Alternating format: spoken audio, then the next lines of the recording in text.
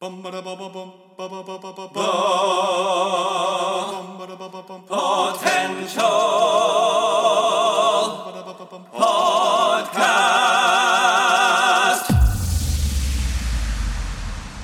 the latest in movies, TV series, video games, books, and more.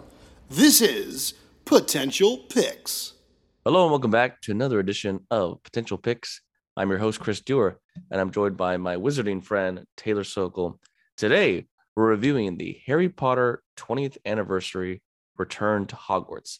This was a special that came out on HBO Max to celebrate the 20th anniversary of the release of Harry Potter and the Philosopher's Stone. One of our last episodes of season 2, we did a special on the Harry Potter film series to mark the 20th anniversary, but this was a special thing that was coming out that was going to include many of the original cast members from the film series coming back to the film sets to talk about the experience of making these movies and how much is not only meant to the world, but how much it's meant to them and how much it's changed them and where their lives are now. And this was just exciting. I think for Potter fans, you know, we've been waiting for something with the original cast again. You know, I think there's always been hope for, is there going to be another movie, or, you know, there's this cursed child, which continues their stories down the line. Will that ever happen? Which there are rumors brewing that might be a thing one day. But I think a lot of people come around the holiday season, especially, they get to these Harry Potter movies. You know, Christmas time is a big time for Harry Potter. So it's exciting to see, oh, wow, a lot of original casts that are still alive are going to come back to do these interviews, and maybe we'll get to see a few special things we've never seen before behind the scenes of stories or, you know, interviews and stuff. So, Taylor, what were your thoughts about this, you know, special coming out, and after watching it, how did it make you feel? Well, number one, Chris, I am a huge fan and sucker for cast reunions. I think what's one of the many positives of the media, movies, and shows during the pandemic is we've got a lot of these reunions. It's been I don't know if it's because of the pandemic it's come out, but we've seen a lot of reunions from previous shows and movie franchises. But I'm always excited. I love a little bit look behind the curtain. And so this I was very excited. And, you know, both of us Harry Potter fans, we grew up on the books. We grew up with Harry Potter, literally. And, you know, it's seeing all the movies, you know, it is something special. And like we had talked about in our previous episode, we have a deep love of this franchise. I was pumped, and just to see what everyone's thoughts were, see if we get maybe even some juicy tidbits of behind the scenes, and which we did. So that was really great. But it's just it's something about when you not just see the cast members come back, but you see their reactions and how they interact with people, and that did not disappoint. I think, you know, obviously, shout out to the ultimate trio. But I was really pumped and very pleasantly happy with what they did with this. What were your thoughts about this, man? I just love the whole thing. I love it. I just loved it.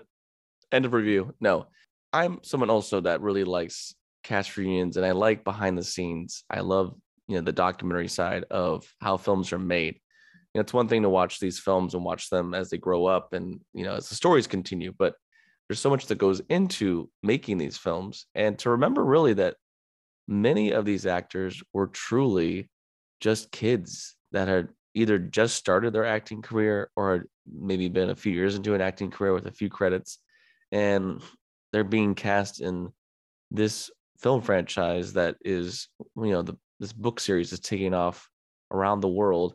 The documentary goes through the periods of the movies from 1 through, if you call it 8, you know, 7.1, 7.2.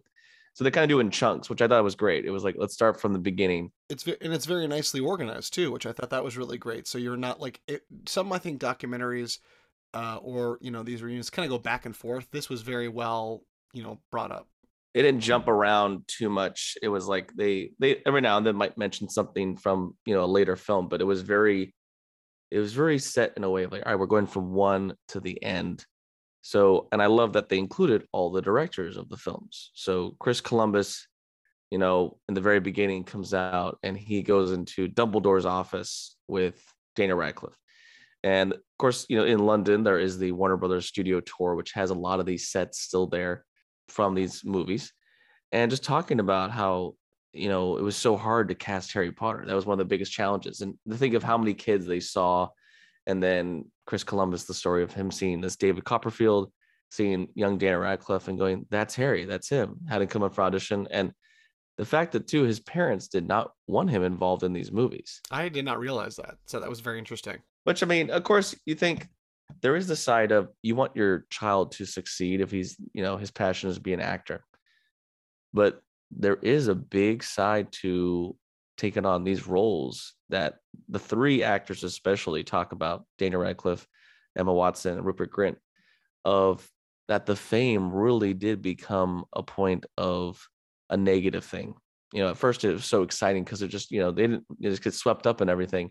And it was kind of crazy at one point where Emma Watson revealed that she almost quit the series because the fame got her. It wasn't even just the fame, but just to think, okay, you don't realize what you're doing when you're signing up for 8 movies, essentially. And that's like your whole life. I mean, they're having no life outside of the series. I mean, you really have no time to really do other things because that's your focus. And I think also because that, and I think it was very interesting to see that it was an extreme bit of method acting, that they're literally didn't know who they were because they grew up and they were these characters. And when you're surrounded by people who just look at you like, oh, you're Harry, you're Hermione, you're Ron. So, and I did not realize though that at one point she was like, I don't want to do this. And just imagine if they didn't stick it out, because you could get burned out. I could get it. Like, I'm like kind of done with this. And it's hard because there's always going to be people's expectations of these movies. Those who are the book lovers, expectations of the role. And yeah, it's kind of, that we haven't seen really a film series. We've had other film series that have kids involved that maybe last 2 to 3 films, but to last a whole decade, to get to the fame level that they did. And that's for all these actors, and I love too how much they talk about it really was like an acting class for a lot of these kids, because you have the young generation, then you have all of these veterans and great actors that are the teachers, the professors, you got British acting royalty here. I mean, and then to see the weight of some of them, even at an early age, they realized this is big who I'm working with. I mean, even as they got older, like I love like how they kind of blew their minds, like especially like Daniel Radcliffe talking about working with Gary Oldman, how excited he was, and guys, be cool. Gary Oldman's on set today. And I love the fact that when he was with Helena Bonham Carter, like I had a crush on you at one point. Yeah, he was like, if only I was 10 years older, I might have taken a chance. Yeah, no, or she was like, if you were born 10 years younger. I'm like, yeah. I was like, and she's like, you might have. But yeah, I like that, they had Alfonso on, Mike Newell, David Yates. They all got to come in for their chunk of the story, talk about what their idea of the book was at that time. Because, it really... I think that was actually good for us as, as big film nerds in general. The fact that, okay, I got a chance to, short of going back and watching behind the scenes of each DVD, I got to see like, this is why I had the decisions I made, and it really justified everything. It made sense. And my thoughts, we talked about it before when I've said like, why did I do this movie? Okay, I get it. This makes more sense now. And it was like, you could see that not only they knew what they were doing, but they really took this project seriously. With a lot of directors, you don't necessarily think they do or see that in the work. Yeah, they kept the tone based off what Harry's life is like in that book.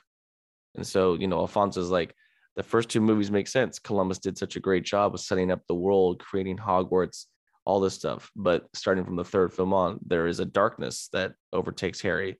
He has the grim, so he's like, the film had to be darker. There's Dementors.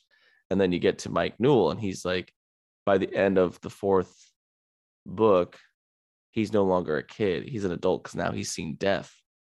And then David Yates having, his spin on the rest of the franchise. He's filmed all the last 4 films. And yeah, I really like that they included all of them to paint a little bit of why they made those choices. And it was kind of funny, even, a lot of the British royalty, if you will, of acting here, a lot of them had stories that were very similar of like, well, I'd heard about this series, but I didn't really read it. And then I had family members be like, you're being offered to get in Harry. Yes, say yes. Like, especially Ray Fiennes when he was Voldemort.